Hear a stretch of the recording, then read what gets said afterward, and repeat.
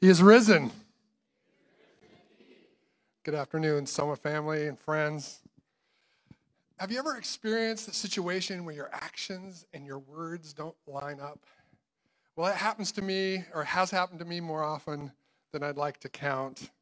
When Janet and I were first married, we had this crummy vacuum that I would hear her complain about. It didn't clean up right. It was heavy. The bag was hard to exchange. And so I got this idea that I'd purchase her another vacuum, make her life a little bit better. And so I started to research those, and it was near our first wedding anniversary. And so I thought, okay, I'm going to splurge a little bit, and I'm going to get the best vacuum I could afford. And so I did. Our first anniversary, to show her my love and how much she means to me, I presented her with this vacuum. And as you can imagine, that did not go well, a little flat. And we do that. As broken people, our actions don't always line up with our words, and in all sorts of ways. But today, we serve a risen King whose actions always line up with his words. He is true. Jesus' actions through his resurrection is God saying, I'm here. Jesus is alive, and we experience his presence by the power of the Holy Spirit. We celebrate today his victory over the grave. In Matthew 28, it records Mary Magdalene as one of the first persons to go to the empty tomb. Now, Mary was a follower of Jesus. Earlier on, Jesus had healed her of demonic spirits. These demonic spirits would have affected her both physically and mentally. She would have been more than likely ostracized from her community and to her family. And so now here she is at the tomb of Jesus, and it's empty. What could she have thought? Is my life going to go back to where it was? Was the demons going to be back and invading her life again to the life she used to have? She was in despair. Every year, our family takes a trip, and we go to Lake Perigin, which is in Winthrop, Washington. And we've done it for years and years. It's a wonderful family tradition.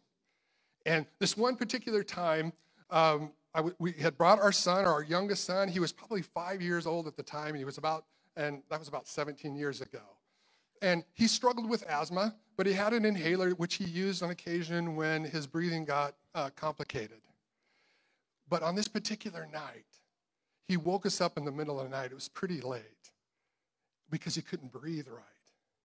And of course, we are worried and nervous. But we go to get the inhaler to give him some medicine, and we can't find it. We're camping 17 years ago, and we forgot to pack his medicine, his inhaler.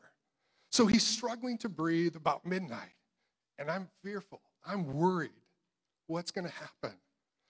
We didn't have cell phones at that time, so we drive into town because we knew that there was a volunteer fire department there. But this is at midnight. We get there, it's dark, it's black, it's shut down, nothing. So we go into the town, and we park, and we pray, and it's just a one-lane little town, and it is quiet. There's nobody there. And we knew that there was a hospital about an hour away, and I don't know what to think. If he can make it an hour, he was really struggling. And so we decided to go. We begin to leave, and I see a car coming down in the other lane. And it pulls in, and it parks right next to us. And I look out the window, and there's that red cross, the symbol of an aid car. And my fear is gone. The Lord provided, and his presence in that aid car and in those paramedics, I released all fear, and I was okay because I knew my son would be fine. Today, Jesus is here. He says, I'm your paramedic. I can come and save you and comfort you. Back to the story, Mary, after in the Gospel of John, Mary returns to the tomb after talking to the disciples, and she's in the tomb. Jesus is not there, and she's crying. And Jesus appears, and he says to her, "Woman, why are you weeping?" And he said, "Because they'd taken my Lord." She didn't know it was Jesus. She thought it was a gardener. And Jesus, in his compassion, reveals himself to her and just simply says her name, Mary. And immediately she recognized Jesus, and she yells, "Rabboni," which means teacher. And the story goes on to say that she ran back to tell the other disciples. She was full of great joy and awe over what she just experienced. She knew now things were going to be okay for her because of Jesus is present. Jesus is alive. We have 24-hour emergency contact with our Lord whenever we need him. And he tells us that I'm with you and to fear not. It's recorded that the Bible uses the phrase, "Fear not, I am with you," or something similar to that 365 times, which I am so grateful for that I need the Lord to remind me every day of every year to fear not, because he's with me. And when he says fear not, he always follows that up with his presence. He's alive. His presence allows us to fear not in all kinds of situations. He says, I am with you. His resurrection has proved it. His word is true. I have no idea what your year's been like here. With the coronavirus, financial worries, conflict in politics and division in culture, we have worries. But the good news of the gospel is that Christ defeated all of our fears at the cross, and we can trust in him. He is our comfort, and he is bigger than any and all of our fears, and he is here. He's alive. The resurrection of Jesus is God saying, I'm here. Jesus, thank you that you are here, that you have risen, and I have no fear. Actions speak louder than words. What does Steve tell us? What's the resurrection tell us? What did he say? I'm here. Say it with me, church. I am here. Second statement that's louder than words is we win. Say it with me. We win. Thank you. I don't know about you, but I love a great story. And I've probably mentioned before that I learned to read by going to the local drugstore, going behind the spinner racks of the comic books, and sitting there and reading Superman comics. I didn't pay for any of them. I just read them and put them back. And in every Superman comic, it looks bad for Superman, and then justice prevails. And somehow I got conditioned to like that kind of story. And if you're like me, Resurrection Sunday is a great day.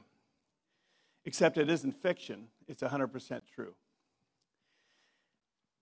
Now go back with me in your mind to the day of the crucifixion.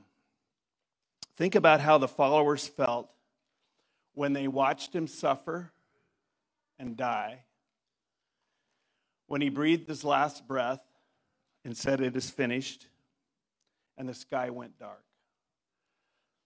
How do you think they felt? Hopeless, defeated, despair. Yeah, all of that. And then think about Saturday. Waking up on Saturday, could you imagine the disappointment of everyone who had followed Christ? Jesus is dead and he's still dead. The nightmare is real. It wasn't a dream. Satan, sin, and death had won again. Or so it seemed. That's why the gospel is such good news. On Friday and Saturday, all is lost, the agony of defeat. Jesus is dead, and our hopes are dead too. But then Sunday comes, and we experience the thrill of victory. And friend, perhaps for you, life can feel like certain defeat. I want to tell you a story. It won't surprise you. It's a Cougar football story of certain defeat. In 1979, Coach Jim Walden took the Cougars to play the USC Trojans in LA at the Coliseum. The Cougs had won a few games. USC were the defending national champions. Both teams' buses arrived at the same time at the Coliseum, and Walden, being a polite Midwesterner, said, let USC get off the bus first. That was a big mistake, because off the bus comes several Heisman candidates, track stars, blue chip athletes. 10 of the players on the team are going to be next year's first-round draft picks. They'd won 19 out of 20 games. They were so big when they walked by the bus, he says, they could see in the bus. They were huge. I mean, you know how high a bus window is, right? They all looked like Goliaths. The game was over before it even started. And the coach knew it. So before the game started, the refs bring the coaches to midfield, and the refs want to make sure that both coaches' teams are in compliance with the new NCAA helmet regulations for player safety. So the ref says to Robinson, "Are you good?" And he goes, "Yeah, we're good." And he looks at Walden and he says, Are you okay, Jim? You good? And Jim decides he's going to mess with him. So he says, "I don't know." And the ref goes, "Jim, don't do this to me. Like, can you play or not?"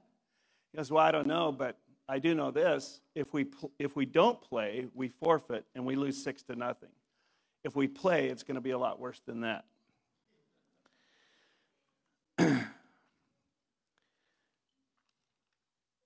Without the resurrection, you may be facing life feeling like defeat is just like that team did. Life can feel that way. What's the use? Why get up? Why even try? Why try to be holy?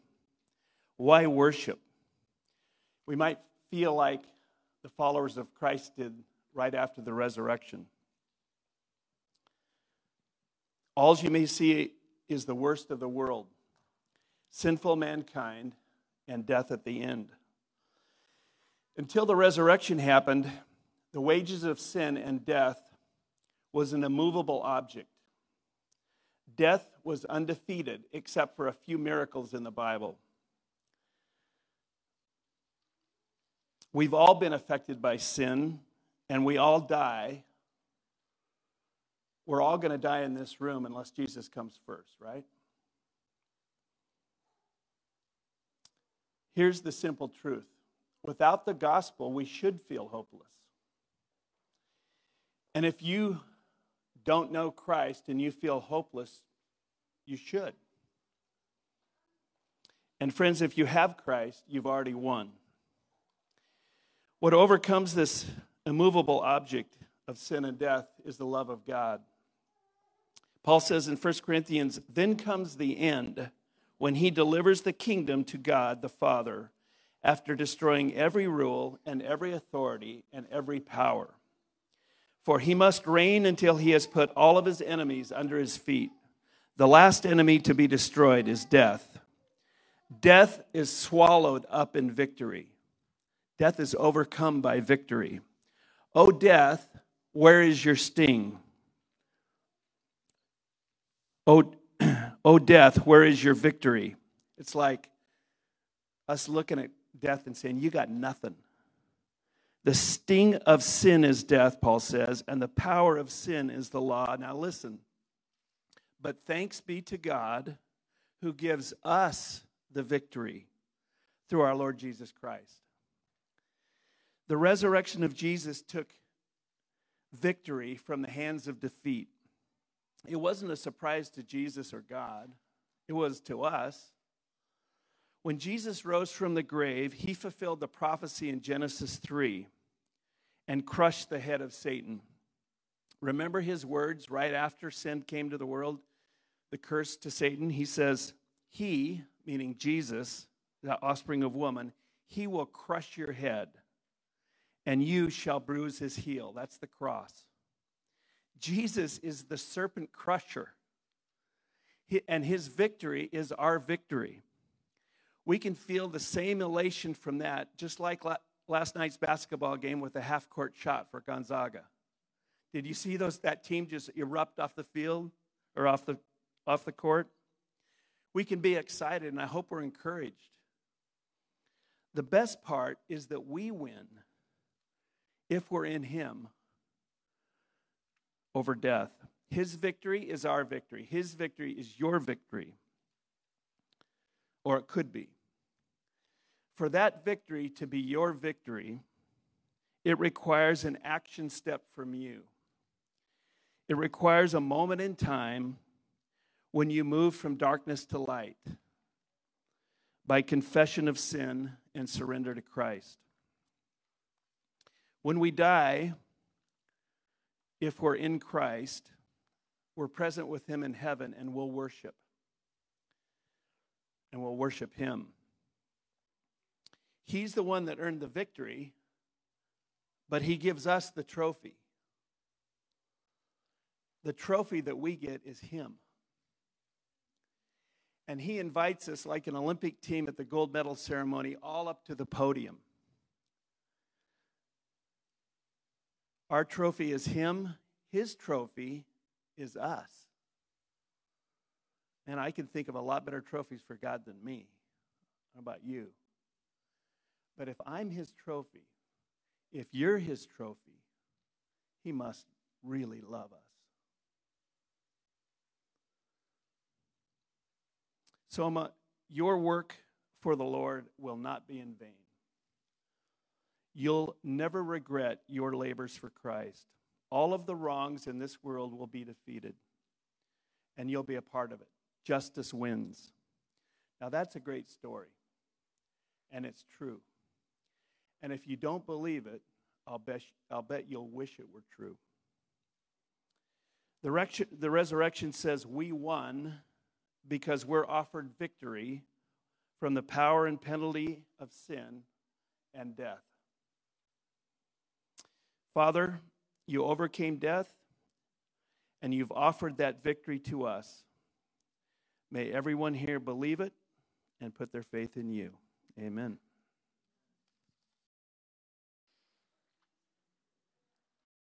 I wanted to mention and don't get to join us because of some illness in their family.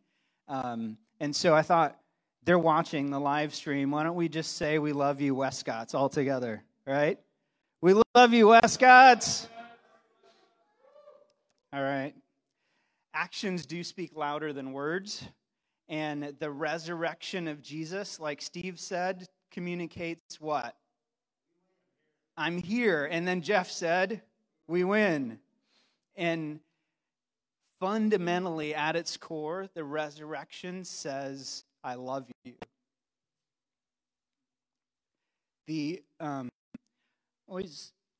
I always hate, like, after an emotion.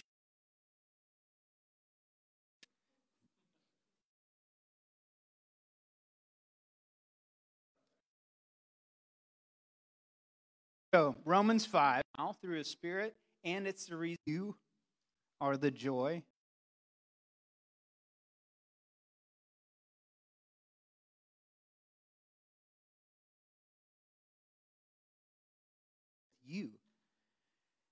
You.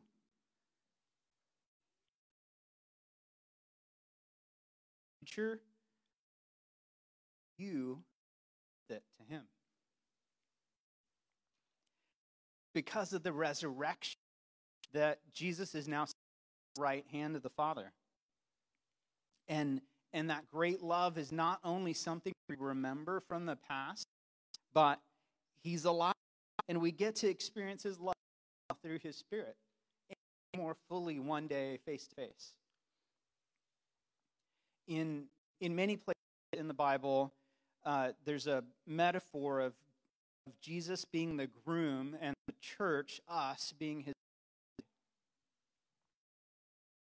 That in Jesus' time, there were kind of 3 stages of marriage. We call them the parade and the feast. And we'll talk about that. So that betrothal we think of as engagement was more than that. it was a contract between the parents of the bride and the groom, and it often involved payment, like a dowry. And it might happen a long time before the couple was to live together. And it was legally binding. So at that point, when the contract is signed, these two are legally married. They're actually married at that point, even though they're not living together in a house yet. And not experiencing that life together. So the custom was that at midnight, after the groom had prepared the place where they were going to live together, at midnight, the groom and a bunch of his male friends would come to the bride's house carrying, and so it was essentially this happy lantern-lit parade through town from the groom's house to the bride's house. The bride would be there with her female friends, and they'd join the parade and go back to the groom's house. And then there was the feast, right? This is the celebration, the actual wedding and a celebration that could last for many days, and celebrating this moment of the marriage coming into fullness. And in this biblical metaphor where Jesus is the groom and we are the church or his bride, Jesus' death is the payment, the dowry. And that down payment cost him everything. It's far more than we think we're worth. That action speaks louder than words. Right? The King of the universe is willing to shed his own blood to buy us, to redeem us. It's amazing. It's unfathomable, right? It's mind-blowing. And so if Jesus' death is the dowry, his resurrection is proof that the check cleared, right? The payment was enough. That's a moment for an amen. All right? I want us to remember, like, if we should celebrate at all, this is the moment, right? It's Easter. We'll shout for our sports teams or our kids at their play at school or whatever, but this is a moment, right, that we can remember and celebrate again the goodness of Jesus. So John 14 says, Jesus says, I go to prepare a place for you so that where I am, you can also be. And Revelation 19 says that at the return of the king, he'll be riding a white horse with fire in his eyes. He'll have many jeweled crowns, and tattooed on his thigh, it'll say, King of Kings. King of Kings and Lord of Lords. And the resurrection is the precursor to that triumphant return. 1 Corinthians 15 says, if Christ had not been raised, your faith is worthless. You're still in your sins. So the resurrection says, I love you, because it means he's coming back for us. And then there's going to be a feast like no other, right? Think the best party of all time anywhere in the universe, literally, right? This will be the best moment that any of us have ever experienced, the wedding feast of the Lamb. Revelation 21 at the very end of the Bible tells this story. And I want to read a big chunk of it, and it's described really vividly. And so just imagine this. Close your eyes if you'd like to, if that helps you. But imagine the end of the story, the feast.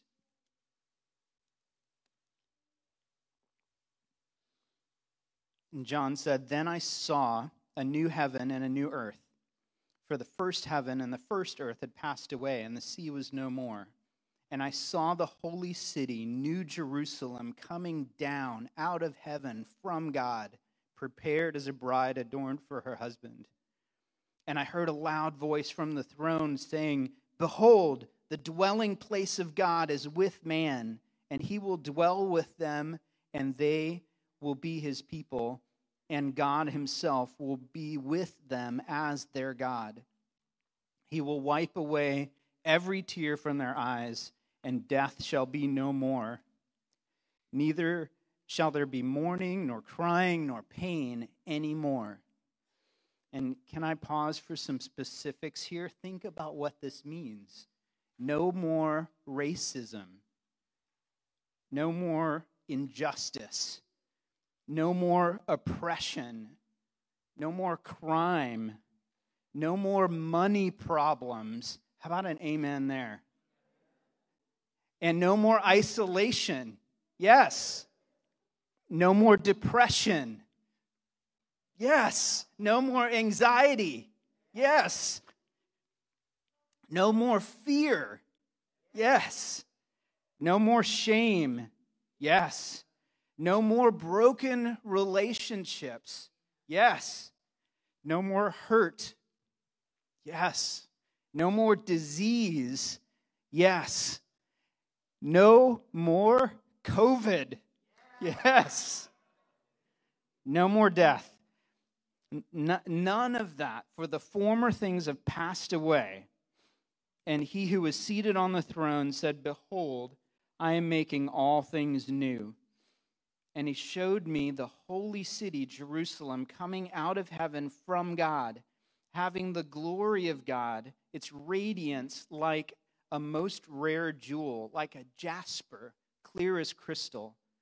And I saw no temple in the city, for its temple is the Lord God the Almighty and the Lamb. And the city had no need of sun or moon to shine on it, for the glory of God gives it its light, and its lamp is the Lamb. The resurrection says, "I love you," because it is the guarantee of a future where everything is made right. Father, help us to revel in your extravagant love now, and to live with hope that you will one day make all things new. Amen.